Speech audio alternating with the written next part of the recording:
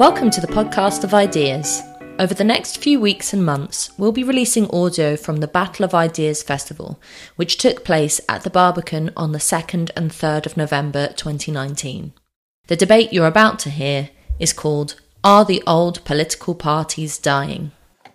Okay, my name's Joel Cohen. I'm an Associate Fellow of the Academy of Ideas, and I'm really delighted to be joined here by a really top expert panel to discuss a question that has taken on definitely a lot more significance in the last week, though of course it's an important conversation that has been programmed and planned for some time.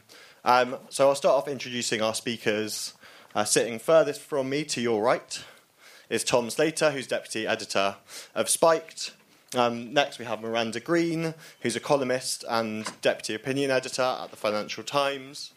She's also a former Lib Dem advisor and makes regular appearances on broadcast TV and radio. We have Sherelle Jacobs, a columnist at The Telegraph, also often seen commentating on the various news of the day, as well as John Mills, sitting to my right, who's a businessman, economist and writer, and most recently published a book, Left Behind, Why Voters Deserted Social Democracy and How to Win Them Back, which I believe is available in the Battle Bookshop. And finally, we have Johnny Ball, who's a special projects writer at The New Statesman. So our subject is, are the old political parties dying? And I hope we can have quite a free-flowing discussion. I'm going to start with one, at most two questions up here, up on our panel, and we'll be coming straight out to you. So I'd encourage you to be ready with your questions. This is the kind of political futures strand. Predictions in politics are famously increasingly hard to make, but luckily this is a kind of not so distant political future aspect of today's programme. So some of the trends that we'll be discussing are the kind of extent to which Brexit has eroded the tribal support that has kept and sustained political parties, whether or not political parties can still be considered a kind of broad church, capable of containing lots of different diverse viewpoints and backgrounds, what the impact of having a wider range of choices with new and old parties in competition will likely be on political events. So I'm going to start off kind of going this way down the panel, start off with you, Johnny. Do traditional parties ultimately still dominate, or is the tide turning for them? I think really they do dominate. 2 years ago, in 2017, Conservatives and the Labour Party got 80% of the vote together. Who knows what's going to happen come December. But I think because of the first-past-the-post system in this country, it's very difficult for third, fourth or fifth parties to emerge. In the 83 election, there was meant to be an SDP surge, and they got 25% of the vote, but about 20 seats. And Labour got 27% of the vote, and they got 200 odd seats. And that's the system that we have. We were meant to have a Lib Dem surge with Nick. I agree with Nick. And it never happened. I think they got 50 seats that election, and they were wiped out the one after. So it's very difficult for these parties to come through. And I can't imagine the Brexit party will get any more than a couple of seats, maybe even zero. We saw what happened to UKIP. They got 4 million votes one election and got 1 seat. The exception is Scotland, where I think, the SNP has sort of taken over Labour's mantle as the main progressive party, but they've done it by mimicking Labour's sort of centre-left values. And Labour are getting squeezed in Scotland from left and right because Ruth Davidson's brand of sort of progressive conservatism squeezed Labour from that end, from the unionist end as well. I think because of first past the post, we don't see changes from without, we see changes within parties. And the Conservative Party is endlessly adaptable. And as we've seen since 2015, the Labour Party is changeable as well. Boris Johnson sort of I think what Cummings has realised is that and Nick Timothy and Fiona Hill, Theresa May's advisors, realised to an extent is the public are left-wing on economic terms. They want nationalisation, they want state intervention, they want higher salaries, workers on company boards, that kind of thing. They're sort of social democratic on the economy, but right on cultural and social issues like immigration, prison sentences, law and order, sort of patriotism, civic pride, that kind of thing. And I think what Boris Johnson and Conservatives are doing are trying to sort of eke into that traditional sort of economically left, but perhaps socially conservative demographic. Thanks, John. Well, my main concern recently has been what's happened to social democracy as opposed to democratic socialism. And if you look at what the situation was in 2000, only 20 years ago, almost all countries in the Western world had social democratic governments or coalitions where social democrats were in a prime position, whereas now practically none have, apart from maybe Spain and Portugal. There's not a single other one left.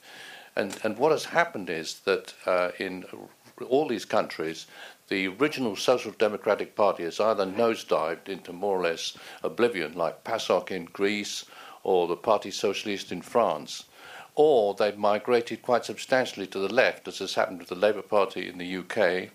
It's happened with Bernie Sanders in the United States. It's happened with Mélenchon in France. And this has left a rather different political kind of spectrum. Now, the real question is this going to be a trend which is going to last, or are we going to migrate back to the two-party system, at least in this country, where, as Johnny says, the pressures from the first past the post electoral system are so great. And I think, as Joel said, it's very hard to predict anything in politics these days. But I think, broadly speaking, what's going to happen is we probably will migrate back a bit anyway towards a two-party system. And I think it was 83% of all the MPs elected in Parliament in 2017 were either Labour or Conservative. I think you may get a larger number of non-Labour and Conservative MPs next time round. The prediction is more than 100 of those, and I think this is going to produce a pretty unstable Parliament for the next period. And personally, if you ask what's likely to happen in the election, again, it's very difficult to predict, but my guess is what will happen is that the Labour Party will do rather better than the polls that we see at the moment might suggest. The Conservatives will do rather worse. You'll finish up then with a Parliament with no overall control, but with probably 75% or something like this Remainers among the MPs who have been elected. And that does seem to me to be a recipe for instability for quite a long period ahead. And what is going to emerge from that in terms of the long-term trends, I think is very hard to predict. But I think the pressures from the first past the post system towards having, broadly speaking, a coalition on the left and a coalition on the right as the main parties is pretty strong and may have an influence that will produce that outcome. Thank you. Sherelle? I think that the main parties are in a vegetative state, basically, and that the first past the post system is basically the life support machine that is keeping them going. It's going to be really interesting to see the outcome of this election. I would say that since the 1950s, we have seen the slow weakening of the two-party system due to a number of factors, the decline in people's affiliation with parties based on their class, the rise of sort of alternative political identities, whether that's environmentalism or other such things. And now we see with the rise of social media, sort of people's echo chambers are becoming smaller and smaller, so you can talk to smaller and smaller groups of people which reinforce your views, which makes it more likely that you will decide to vote for a smaller party, be it the Brexit Party or the Liberal Democrats or the Green Party. So all of that stuff is ongoing. I am one of those people, I tend not to want to put it down too much to the voters have changed, but I think the politicians are failing. I think that's part of the reason why the two main parties are struggling. It's because they are failing to articulate a vision of the future ultimately, which resonates with people. And what we are seeing today is this rise on all sides of this sort of dystopian politics. Yep. So you have this Middle England dystopia, which is increased bureaucratisation. We're sleepwalking towards this federalist anti-democratic system. More the metropolitan dystopia, which is, environmental Armageddon, nobody's going to be able to buy a house, etc., etc. And you have the sort of working class, perhaps in the North Midlands, dystopia, which is, no jobs, economy rigged against us, etc. And I think it's the first time, actually, if you look historically, where you have all the main sections of society who feel like there is not a a way forward that they can see, and they feel completely disenfranchised by politics, which has frankly become sort of a branch of managerialism. And the main parties need to find their answer. And if they don't find their answer, then, even with the first past the post system, I think that they are long-term in trouble, and we're going to continue to see this fragmentisation of politics. Thank you. Miranda, would you agree with that? Yeah, I think Sherelle's sort of battle of the dystopias is a really brilliant way of putting it, actually. And I'd never thought of it like that before, so thank you. Because, on the way to this session, I was sort of just talking to Tom and saying, I've been covering this crazy period of politics since the 2014 Scottish independence referendum. And that, to me, seemed like the point at which that 2014, with the European elections in which UKIP did so well, plus the independence referendum in Scotland, it felt like a moment when this earthquake really, really began. And it's been a kind of exhausting ride ever since. But it does feel quite dark. And I think that you've really put your finger on something, actually, about people being motivated more by the fear that they're trying to ward off than by a positive vision, although obviously people are very committed on the left would say that it is a positive vision through Corbynism, etc. So I think that's a really interesting way of looking at it. I'd just like to sort of emphasise that by saying that when I was writing about the Scottish independence referendum at the time, somebody said to me it was, and this is about as sort of utopian as you can get, I think, about the changes in politics, it was the tasting the pure bubbling water of democracy in that plebiscite. So there's a way in which all of this upheaval of politics that we've seen, I would love to believe that we can actually use it as a turning point to revive politics and reconnect and, think about our institutions, think about the failures of the two main parties and why. Because obviously what everyone has said is quite right. The first past the post system makes it almost impossible for people to break through as a new representative parliamentary force unless you then go into a coalition and are punished by the voters, as happened to the Lib Dems in 2015. So the kind of business model for insurgency doesn't really work in our parliamentary system, but you can't deny that there's a thirst for it. So there is an appetite out there for doing things differently. It's a question of whether we can actually harness that in some positive way. And I just want to reinforce one more thing. This question of the fracturing, it's really significant in this election, and even though first past the post seems to have had its day, you've really got kind of almost like European voting patterns mapped onto first past the post, and it just doesn't work. So it's going to be really interesting to see how that comes out. And also I think something that my colleagues here on the panel have hinted at, when you start to get parliamentary seats won on less than 30% of the vote, when you start to get governments in power who haven't really got a majority and are then, the question of a mandate and legitimacy then becomes a real problem, and how we address that as well, I think, is something that we need to think about. Yeah, the kind of none of the above democracy. Yeah, absolutely, yeah. Tom, finally, and then I'm going to come straight out to the audience if you want to start showing your hands. So kind of notwithstanding what's going to happen with the election, which I'm sure we'll all get into soon, I think it's just worth looking at the kind of broader view, which is the fact that the two main parties in particular are kind of relics of the 20th century. They no longer really make sense insofar as accurately kind of representing the cleavages in society, the clear-cut constituencies in society. And I think what's interesting is that obviously we've been delivered this huge political upheaval in the form of the Brexit vote, but that was something which existed almost independently from the party system. Throughout most of this process, the only party in Parliament that was pro-Leave at the time of the referendum was the DUP. And over the past year, we've actually grown another pro-Remain party in Parliament in the form of the hilariously misjudged Changed UK project. So we have this huge kind of new cleavage that appears in society, and yet nothing that can accurately really reflect that.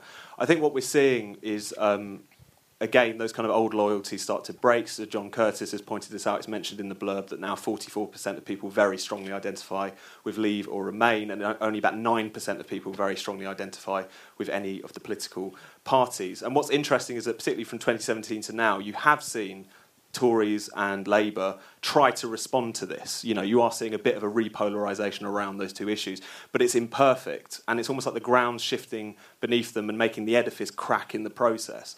And it raises a lot of questions about what these parties are supposed to be for and who they're supposed to be for. So by some hilarious kind of historical accident, you've got the old party of the establishment hitching its wagon to a populist democratic revolt and saying fuck business in the process. It's a very, very strange state of affairs. I might not be the only person who's noticed that you're now seeing loads of Tories going on television and talking about how the people are sovereign. This is really weird, so that's something that's worth pointing out. And then on the other side, on the Labour side, by a combination, I think, of Brexit as well as Jeremy Corbyn's leadership, you have a party that says it's for the many, not the few, but is effectively trying to overturn the biggest vote in British political history. You've got an allegedly far more pro-worker Labour Party, which is supported by far fewer working-class people than almost ever before. And you've also got a party which is nominally in favour of a real red-blooded socialism, but within the European Union, which is a contradiction in terms. So I think that whether or not the kind of current party system will continue to limp on, of course it will, for all of the reasons we've mentioned, the first-past-the-post system, the barriers to entry. But at the same time, I think we do need to recognise that these parties are clapped out, and the more that we can do to try and find new forms, new organisations, new parties, to try and challenge that, I think the better. Yeah. Thank you very much. Right, the show of hands immediately. I love it. Great, so you're on. Really good comments from the panel. I agree. Very good way of putting it. First past the post is kind of putting the parties on life support. And this is one of the reasons, as a disillusioned Labour supporter over the last few years, I've decided to campaign for PR a lot. Because I think we've got multi-choice in so many areas of our life, but in politics we're expected to have the same choices, even though for many Labour supporters and members, Corbyn is the antithesis of that, the choice they want, and I can't bring myself to vote Labour at this election. I really can't. But I'm wondering, in a kind of utopian scenario, perhaps, maybe once we get PR, then what might happen, because we all know what the problem is, that we don't have a proper democracy. The solution might be yes. I wanted to answer the question: Are they dying? No, but they should be. Thank you. Just wanted to make two quick points. First of all, the first past the post system seems to be generally disparaged on the panel. But proportional representation has got a massive disadvantage. That it gives huge power to the third party. They can choose which of the other two major parties can yes, exactly. So it gives massive over representation to the third party. So I think that's a major disadvantage. The other thing is that we talked about this battle of the dystopias, which I think is an excessively miserabilist view of things. I think for all his faults, Boris Johnson does have a certain amount of optimism, and I think this could be his unique selling point in the coming election and maybe a big strength. Thanks. I just want to say, similar to what your friend was saying, that the first past the post system does give you a direct relationship with your MP. And part of the Brexit revolution is because you don't have a direct relation with your MEP. That's the problem. Most people here will be able to name their MP because it's first past the post, but they most probably couldn't name their MEP, and that's the strength of it. And the second point is, I'd just like to point out that the most catastrophic bit of legislation in recent history has been the effect of the Fixed Term Parliament Act, and that was the result of a coalition. I was really interested in Miranda's comment about the thirst for democracy that came out of the Scottish referendum. It seems to me that there's something happening internationally, not just in Europe, but with the Hong Kong protests, think about the Gilets jaunes, this recent things in South America. There seems to be a worldwide thirst for democracy, which strikes me as, we've talked before about the end of left and right, which really came out of a capitalist system, a class-based analysis of the working class, the ruling class, etc. Is there something about globalisation that is changing the nature of how we see ourselves represented within the political system? And is that what's giving rise to this universal, seems to me, thirst for democracy, or is it something else? Thanks. I'll take one more question from the person on the end of your row. Yeah, I do think that there is a thirst to, maybe not everywhere it's more democracy, but at least something happening. I'm from Germany, and over there we have most established parties just going to the center, and altogether they're creating a sort of stability, but nothing really changes. They don't have a backbone.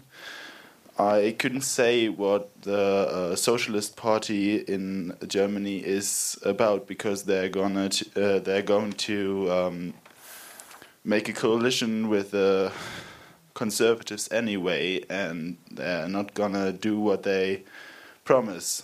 And that's why there's the AfD, the Alternative for Germany, which is on the rise right now. They're getting around 30% already.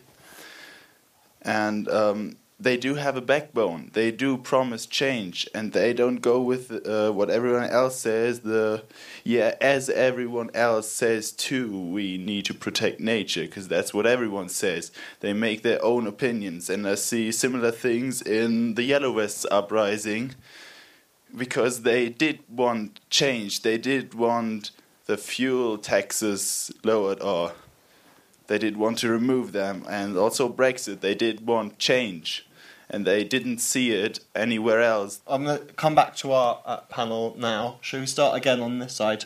Johnny, do you want to pick up on anything? There's quite a lot in there in terms of, first past the post, which you started us out on, the kind of relationship that one has with an MP or an MEP, whether or not globalisation, which I guess gets into the kind of political tribes or new political identities type questions, impacting how we approach political parties today. Yeah, with first past the post, I remember sort of general studies, GCSE or A-level, when you sort of looked at the advantages and disadvantages of PR and first past the post, and it was first past the post produces stable governments, and that hasn't been true for a long while. But that's not to say that there aren't problems with PR. As you said, as one of the audience said, it gives huge power to third parties. Not just that, the gentleman from Germany said that basically everyone's manifesto is watered down. So it doesn't matter what people promise in the election, whether it's from the centre-left or the centre-right, if they're just going to form a coalition. And basically, they're not all things to all men, they're nothing to anyone.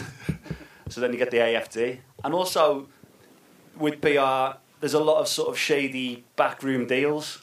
It's like that series Borgen. You have the election, nobody has a majority, of course. They all go into a sort of a smoke-filled room for 5 weeks, and it's all I scratch your back, you scratch mine, and they make deals and they do trade-offs, and it's not particularly transparent, it's not particularly open. Yep. So all these systems have their positives and negatives, basically. And I'm not sure I completely agree that the working class has abandoned Labour en masse. I mean, I said this yesterday, but I'll say it again anyway.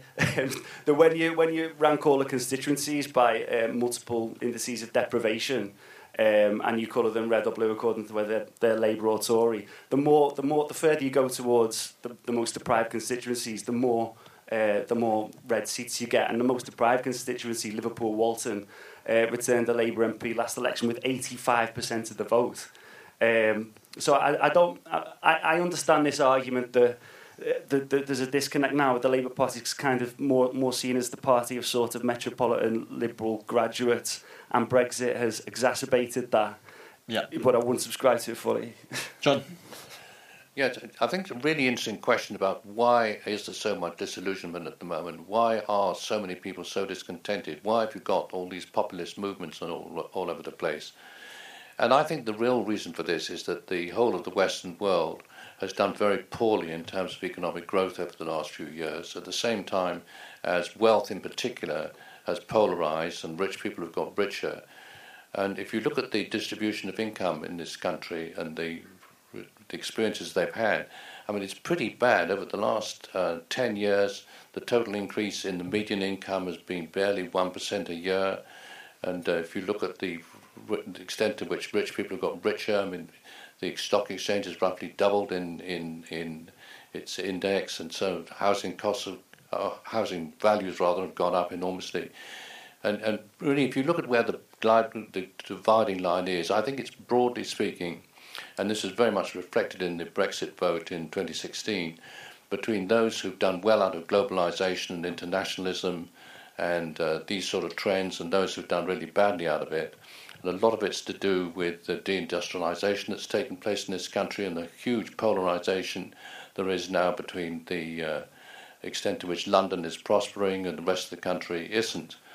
And these are trends which replicate themselves in slightly different forms right across the Western world producing all this discontent.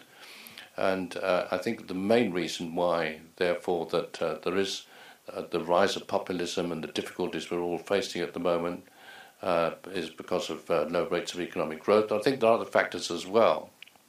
The whole redistribution system I don't think has worked very well. I think people have been really hard hit by austerity over the last few years and feel very... Do you think directly kind of classes back in how we understand how people vote? I think it is, although I think people are also very much turned up with values as well as economic issues. And the Brexit issue is one that cuts right across the party loyalties. And one of the reasons why we're in the middle of the mess we're in is because 52% of the people in this country voted for Brexit in 2016, whereas 75% or something of MPs Remainers. And I think that's likely to be the outcome of the next general election. So what I would really say in conclusion on all this is that as long as we maunder along with growing at 1% per annum, the rich getting richer, and really effectively no wage increases for most people, you're going to get loads and loads of instability. Yeah, sure. So I'll try and deal with first past post, my miserablest thesis, and also globalisation as quickly as I can. So with first past post, I mean, I hear the people saying that fiddling too much with our parliamentary system doesn't necessarily help solve the issue. I think the issue is a lack of ideas, a lack of inspiration. It's performative. The problem is the parties aren't performing. That's to say, even if you did tweak the system, if you have two parties that are doing their job, then that's not to say that they can't win a majority in a different system, especially if we have a system which really holds their feet to the fire, as it were. So it's an open question about whether first past the post, whether trying to tweak it really solves the problem. I think the problem is with the parties themselves and the lack of ideas in politics.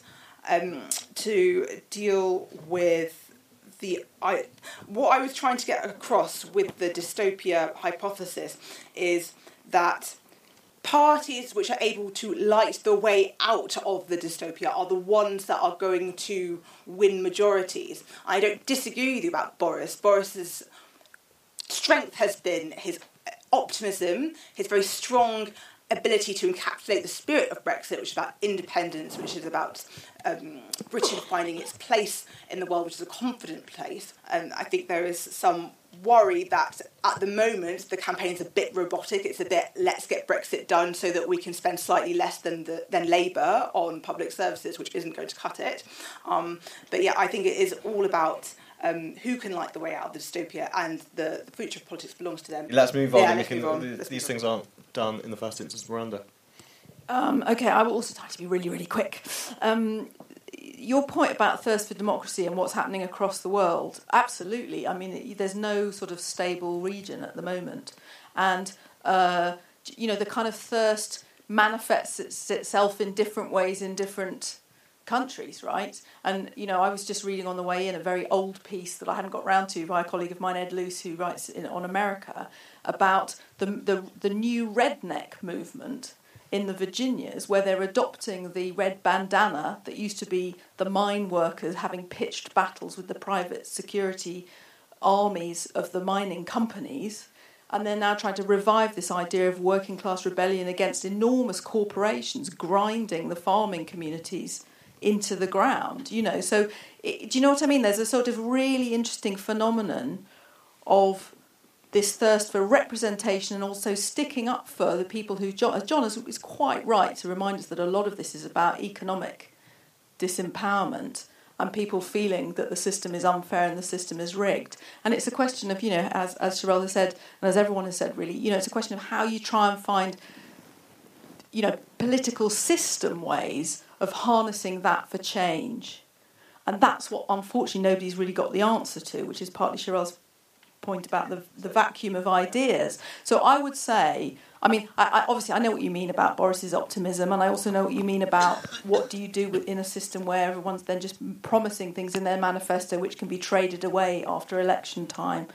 But it's really important to have a conversation about what we can change and what might work. I mean, I also agree there are problems with PR, but I would just say in defence of the PR proposition, not that I'm totally sold on it myself, everything's a coalition. Every big party is a coalition, and every party is doing backroom deals in smoke-filled rooms. And increasingly failing at it. Yeah. And if you have, but the problem with the two main parties, which is our topic for today, is that those coalitions are breaking down, and the backroom deals don't work anymore because it's so fractured. So, do you want transparent coalitions, or do you want coalitions within big parties? Because that's your choice. You can't abolish the idea of a coalition in politics, because that's how you get broad support and a mandate to govern, whether it's in first past the post or under PR. I'll stop now. Yeah, it's really interesting, the kind of absolute exodus in the run-up to a general election when it really matters.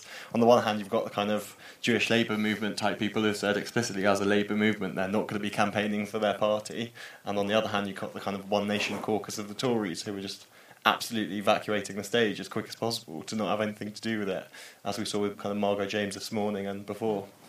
Tom, quickly, and then back out. Very quickly. Globalisation, people who've lost out from globalisation, I think one thing which is under-discussed in this is not necessarily the economics, but also the fact that, for whatever reason, globalisation has also meant democracy being eroded, vesting more and more of our competencies in unaccountable institutions, and that's something which I think we're also feeling reverberations of. Quickly, in response to Johnny about the point about class and Labour, no one's saying that obviously Labour is no one working class votes for Labour at this point, but it is true that at the last election, for the first time in modern British political history, class was no longer a determining factor. And I think if you're in a situation where the Labour Party cannot really pick up that support, it is a fundamental shift. If this is a Britain in which the working class look at the Tories and Labour and think, I could go either way, that's something that we have to reckon with. And just quickly on this point that was raised up here, I think it's interesting as well that the failure of the left to respond to this moment in particular is something that's really worth looking at. I mean, recently and in recent years, we've talked a lot about the crisis of social democracy across Europe, the way in which all of these social democratic parties basically capitulated to kind of technocratic neoliberalism and really drifted away from their core support as a result of that. What I think is interesting now is the few little sparks of kind of left populism in response to all of that are also starting to capitulate. The Five Star Movement in Italy getting into bed with the Democratic Party, Jeremy Corbyn becoming a Remainer. All of this stuff, I think, is also demonstrating the fact that the left, for whatever reason, has failed to grasp this situation, which I think is a huge shame and leads to a situation in which it is the AFBs of this world who end up, dominating that insurgent kind of spirit in certain politics. Thank you. Straight out here. It's interesting that we always talk about liberal democracy as if the two have always been a happy couplet. And I'm not sure they have. In fact, I think you can see over the last 200 years how liberalism has evolved in a way that enables it to emasculate democracy. I think you see that most clearly with its celebration of individual rights and its love of minorities. In fact, anyone who is different is rather fawned over by liberals these days. And I think it's essentially a way of stopping the collective majority will from asserting itself. So the problem is actually quite a fundamental philosophical one. I don't think it's got anything at all to do with voting systems. It's only when we can actually ensure that democracy is in control of liberalism that we'll be able to make progress. Yeah, thanks. And then straight to the back. A point was made that if you look at the most deprived communities, they still vote Labour. My question is simple. Is that a flat correlation, or is it sort of the most deprived vote Labour, then when you get to the more successful blue-collar constituencies, they start to flirt with the Tories, then you go back to Labour for sort of middle-class Islington socialist types, and then right at the end you go back to the Tories for top hats and Jacob Rees-Mogg? Fab. And then the row that you were sitting on here, there's John. Thanks. This is just a quick question about the idea that PR produces transparent coalitions, because it seems to me that that's the opposite of the case. Under first past the post, coalitions are formed inside parties, but the fact that they have to create an institution has two advantages. The first is that they need to create long-term alliances which have a greater degree of internal coherence rather than cobbling something together. And the second is that those coalitions are formed before an election and the electorate have an opportunity to pass judgment on their programmes and install them in government directly, whereas coalitions formed under PR are formed afterwards and no one has the opportunity to vote on their programme or to hold them to account for it afterwards. Pick your poison, yeah. Fab. Then, directly in front of you. If an MP is voted into Parliament in order to represent a group of people within the country, then and then arrives in Parliament to a situation where they're very much dictated by the party line and by the constraints of their party policy, is there any need for parties at all? Is there any need for parties to be dictating the actual voting habits and policy habits of the people who are elected to represent the people themselves rather than the politics of their party? Yeah, thank you. And there was a hand over here. Yeah, I'm not so sure about proportional representation because where I come from, which is Switzerland, proportional representation leads to a situation in Parliament where you basically have the popular party, which is expressive of the will of the people, versus everyone else. And it's really the case that, in actual fact, there is not much difference between the socialists, the Greens, the Christian Democrats, and so on. And I think what would happen in England, should you adopt proportional representation, is the same. You would have Nigel Farage's party versus everyone else. And you would increasingly realise that there is not much difference between Labour and the Liberal Democrats, and so on. And I think, why not? Because there is the first in the UK to... Because, UKIP got 4 million votes, but so little seats in Parliament. So there must be some kind of technical solution to accommodate for the realities that exist there. So isn't it time for big ideas, such as maybe elections once a year, and maybe that each MP must be recallable at any time, and then after he has served his year, he must return to his constituencies and be judged by them and said, you have done well or you have betrayed us, and then you can no longer be an MP for 10 years. Or possibly even, can we have 3 constituencies made into one in different parts of the country? That might force people no longer to think about local issues, but because they have no local alliances, to think about the big ideas and issues of the nation. Regionalism and regional representation has been a kind of bubbling away issue that I think is a really interesting one to consider, in addition to the other things you said. There was one more hand that I saw before. First observation, social democratic parties across Europe and across the world are on the decline. I mean, you even saw that in the recent Uruguay elections.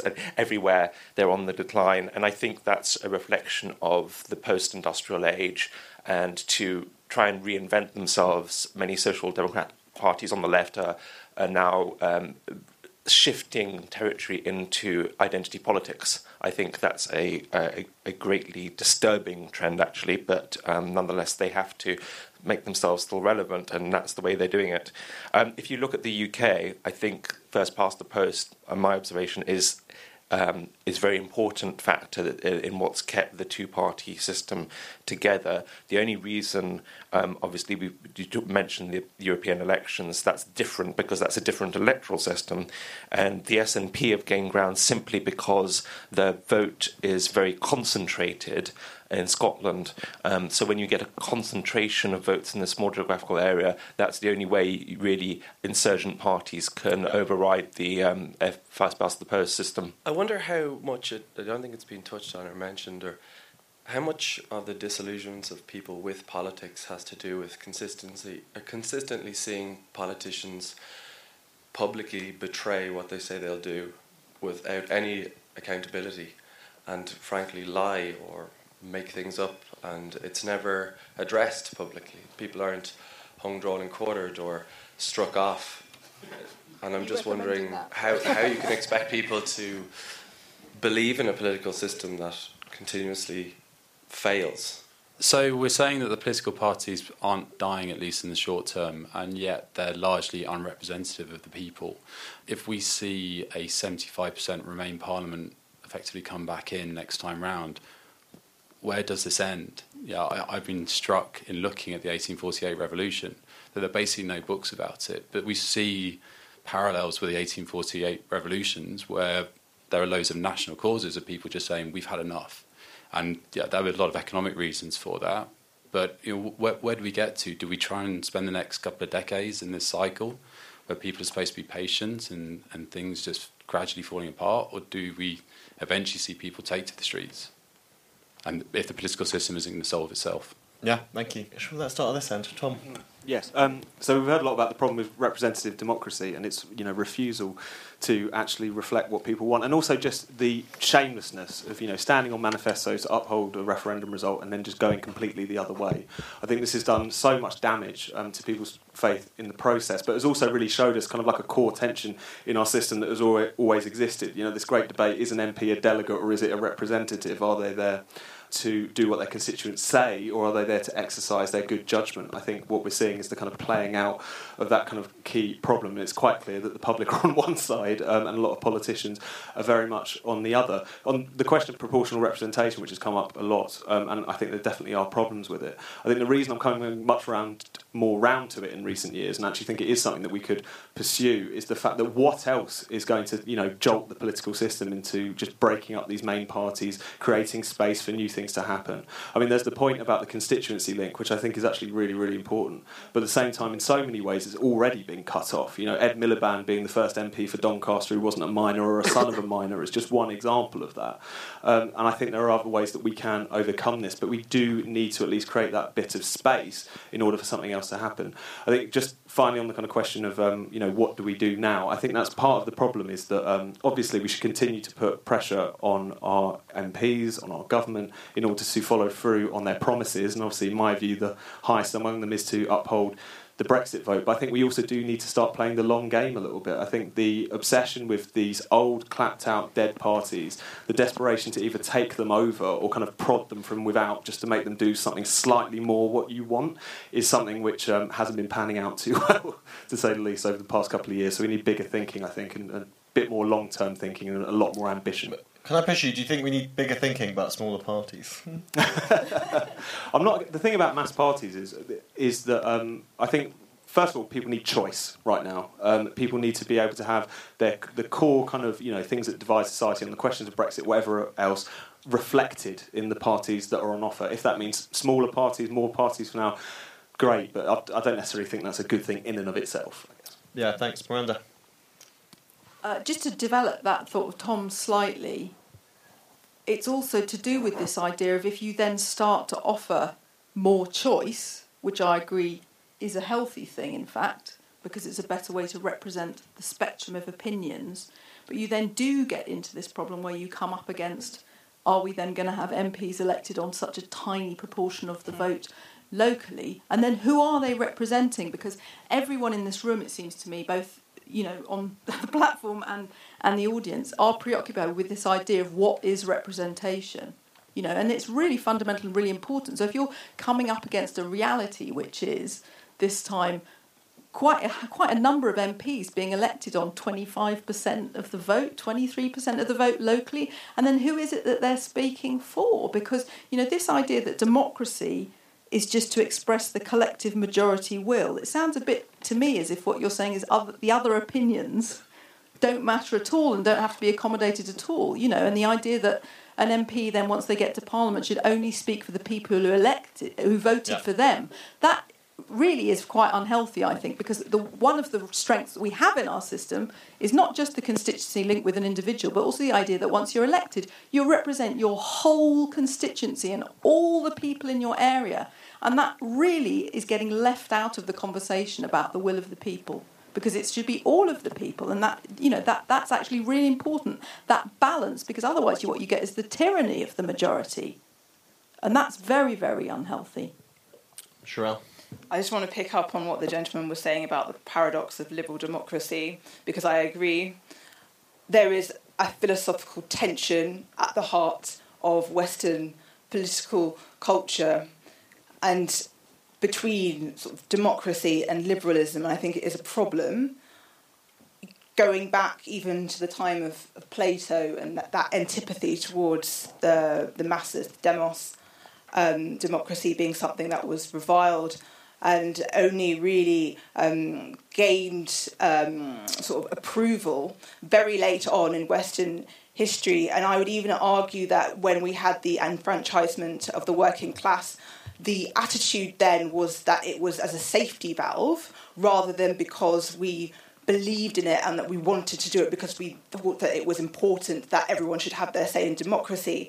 I think it's very dangerous that while liberalism is rooted in very noble ideas of jurisprudence and rationalism and is wrapped up in the Enlightenment, and that's all great, this idea that there is a right answer and you need to keep asking the question until you get the right answer is very dangerous in politics. It has done a lot of damage, frankly, to our democracy and faith in our democracy. And I think that it strikes at the heart of why, the response to Brexit has been so damaging and so divisive. I also want to pick up just very quickly on this point about the decline of social democratic parties, because I think it's really interesting. My own take on that is just this reluctance on the part of centrist parties or centrist-minded people in politics to engage with big ideas. I think that this obsession with identity politics is actually is a symptom of that. It's navel-gazing. It's the big issues are too difficult, so we're going to obsess over these other issues instead. And I think that, I think that also speaks to the problem with managerial politics, because it's about process. It's not about imagination. It's not about ideas. And I think that the social democratic politics is in decline because it's lazy, frankly, and people are hungry for something better. I think that's a useful note to pass over to John. Yes, just make a couple of comments about the state of the political system in this country and who's responsible for it. I mean, I think what has happened really is that Brexit has cut right across a lot of the party loyalties and the traditions and the aspirations of people, and has been responsible for a lot of the malaise that we've got at the moment. But I think it's very easy to blame the politicians we've got and said, they haven't risen to the challenge and all the rest of it. But I think the challenge that they've got is actually an extremely difficult one. And I don't think they have done that badly in all the circumstances. But the trouble is that there has been enormous levels of disagreement. And we're back to this statistic which has come up time after time, which is, if you have 52% of the electorate voting for something and then Parliament has 75% of people who disagree with it, you have really got a recipe for difficulties and division and stasis, which is exactly the problem that we've now got. Turning to a slightly different issue, which is, where social democracy has got, I mean, I do think it is worrying that that Labour Party's support among working people is diminishing. And I think that the Labour Party is becoming just more and more of a middle-class party. It's more metropolitan, it's better educated, it's very much public sector orientated. I think it is obsessed with some of the issues around gender, as on equality and Me Too and race and all these other things which actually don't really turn on people north of Watford all that much. And I think the difficulty then is you finish up with a range of choice of parties which doesn't reflect where a lot of people really want to be. But it's actually very difficult to see how to pull a coalition together which is actually going to produce the sort of things they all really want to work for. And I think one of the real problems that we've got in this country is until we have some sort of realignment. My own personal hope is that what will happen is that the Labour Party will move towards a more centrist position and produce more of a coalition between the working class traditional supporters it's always had and the middle class idealists who've supported it to provide some sort of bedrock again. Though whether this is going to happen, I think, remains to be seen. Yeah, certainly a really interesting part of a lot of the trends that have taken place over political life over the last few years is a question of kind of whether or not some of these new forces in society are there to create something new or there to influence the things that, or the existing set of choices that are already open to people. Johnny? It seems like everyone agrees that the system is in a state of paralysis and needs major reform. About the differences between peon first past the post and advantages of either or neither. I've heard that put that you could have PR in the Commons and a reformed Senate of Regions, which connected people more to places and communities. I personally think it's a tragedy that the North East Assembly referendum wasn't won, and we didn't have devolution to the northern regions in that way.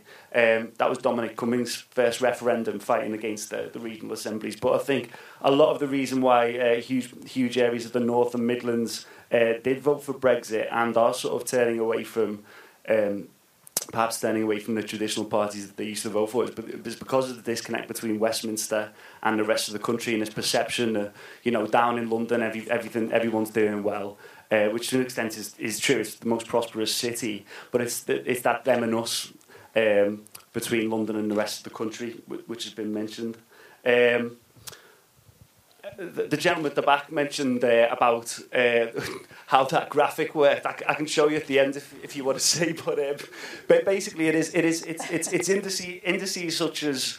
I mean, I think it's difficult. It's difficult when you talk about working class people abandoning Labour, because I think the categories that they use are about blue collar workers essentially. Still, a lot of the time, and it kind of goes: if you work in an office and you're an English literature graduate, then suddenly you're B2 or whatever it is, so you're middle class. But it doesn't take into account the fact that you could be earning sort of 19 grand a year, living in London. You can't find a room for less than £650. You've got no money, no hope of saving, no hope of buying a house. Yeah. But you're middle class and you vote Labour. And the boundaries of class have changed, being a complete decline of the traditional industries and manual labour and trade unionism.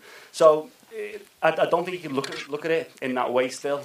Yeah. Go ahead. Thanks. Okay, I'm coming out for a very final, very quick round of questions. I'm taking at most 3, and then we're coming back to our panel. I just wanted to ask the panel, sort of going down the line, if PR has its problems and so does first past the post, what would be each of your favourite alternatives to either of those? Yep, and in front. Yes, hi. I hope this question isn't beyond the geographical scope of the discussion thus far, but it's about the Gilets jaunes and in France and how you diagnose that, your analysis of the Gilets jaunes phenomenon. So they revolted against the fuel tax. Macron got rid of the fuel tax. So in that respect, it's a kind of victory for direct democracy and direct action. But on the other hand, in the war of attrition between the Gilets jaunes and the government seems to have won.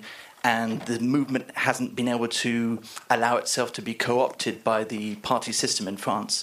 And does that indicate a limitation of this kind of post-party politics? Thanks. Just a very quick one. The experience of what happened in Northern Ireland, where the centrist parties vanished, and you still have a two-party state in Northern Ireland, but it's a different two parties. Okay. There's been a lot of ground covered over the course of this discussion. I'm going to start in the kind of same order we originally started with, starting with Johnny.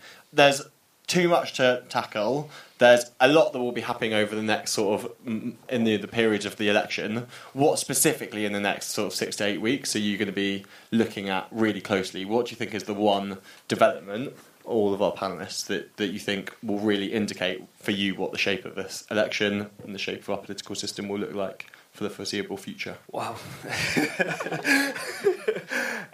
Well, I'm going to be sort of looking very closely at whether the polls turn in the same way that 2017 did, and I hope they do, to be honest, perhaps unlike most of the rest of the panel. I actually think what Labour's putting forward is a sort of standard, well, if it's anything like the 2017 manifesto, it's not unlike an old-style standard Scandi social democratic manifesto, sort of mild renationalisation of utilities, water, etc., little more tax on the rich, a bit more corporation tax. This isn't full-blooded storm the House of Parliament Marxism. I mean, people may say that, but it's just not. Implementing that kind of thing would go some way to addressing what the country needs economically, in terms of distributing power and wealth, and meeting people's concerns. So this sounds like a Labour Party election pitch, doesn't it, Michael? Yes. I'm cutting you off there in favour of impartiality rules. I'm sorry, John. Yeah, just briefly on the two questions that were answered, I would not favour a move towards PR for all the reasons that have been discussed. And I think the Gilets jaunes are typical of the sort of populist uprisings that have gone right across the West, which actually in the end haven't really produced very much in the way of positive and long-term results. As regards the election, my guess is that we're going to finish up with a Conservative not getting a majority, you get some sort of left-of-centre coalition which is going to water down very substantially the sort of policies that Labour has put forward, and then we'll finish up in something of a sort of status that I think most of the discussion here this morning has decided is not what we want. Thanks, Sherelle. Interesting what the gentleman was saying about centralism collapsing in Northern Ireland. Was it Northern Ireland? Yeah, Northern Ireland. And I think that this speaks to what is going to be going on with our election as well. I think that whoever gains the most ground in the coming weeks is going to be the party that really tries to respond to the big questions with big ideas. As a Tory, I actually found Jeremy Corbyn's opening gambit, whose side are you on, quite powerful. I think that will cut through in a lot of marginals that the Tories are after. My question for the Tories then will be, what is their counter narrative that's going to encapsulate the message that they want to put across in this election, and how are they going to encapsulate the spirit of Brexit into one line or one phrase. And if they don't have that, then they are going to do a lot worse than people think. Thanks, Miranda. PR versus first past the post. I want something else, actually. I'd like radical devolution, because I think the Scottish Parliament has worked very, very well, and when you talk to people in Scotland, they feel that politics is close to them and responds to them. And obviously, SNP is not perfect and all the rest of it, but I think that's actually the way to go. I think our parliamentary electoral system is a secondary issue, and that devolution would do a lot to help that feeling of sort of disconnect. And then maybe you could do something with the dreadful mess that is the House of Lords and make that regional representation chamber. I think that's actually a really good idea. I think it was Gordon Brown originally, actually, wasn't it? Gilets jaunes, yeah, there's a huge problem. If you decide, OK, our number one issue facing politics now is climate change, one of the main ways we're going to tackle that is by punishing people who already feel that they're downtrodden. You're going to get an uprising. So it's a kind of lesson for all, elite political class people trying to take on the climate change challenge. You can't just, that's what happened in Stoke-on-Trent, right? They decided to massively tax the ceramics industry and all these energy-intensive industries, and people lost their jobs. You've really got, that was Ed Miliband's mistake. You've really got to be careful. Northern Ireland, I think other people have dealt with.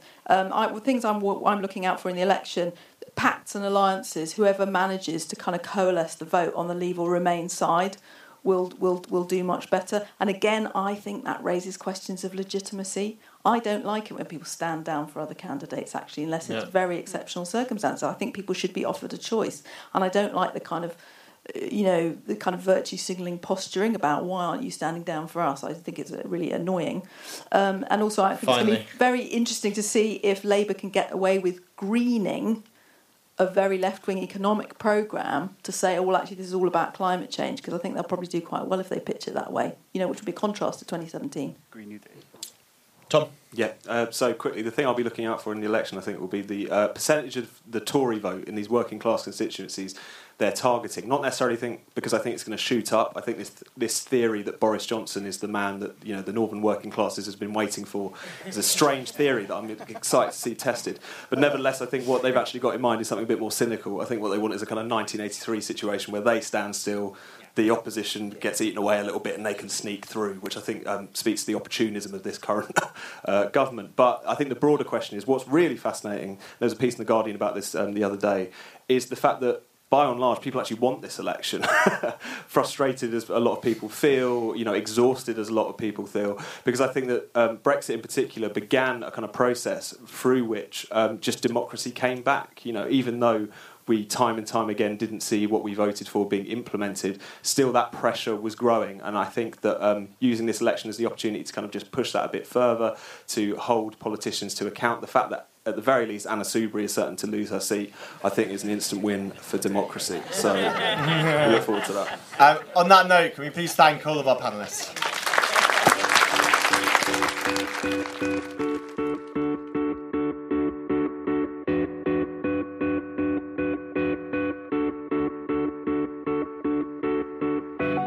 You can find out more about the festival by heading to our website at thebattleofideas.org.uk. Make sure you subscribe to this podcast, and to stay in touch with our work at the Academy of Ideas, sign up to our newsletter by following the link below this recording.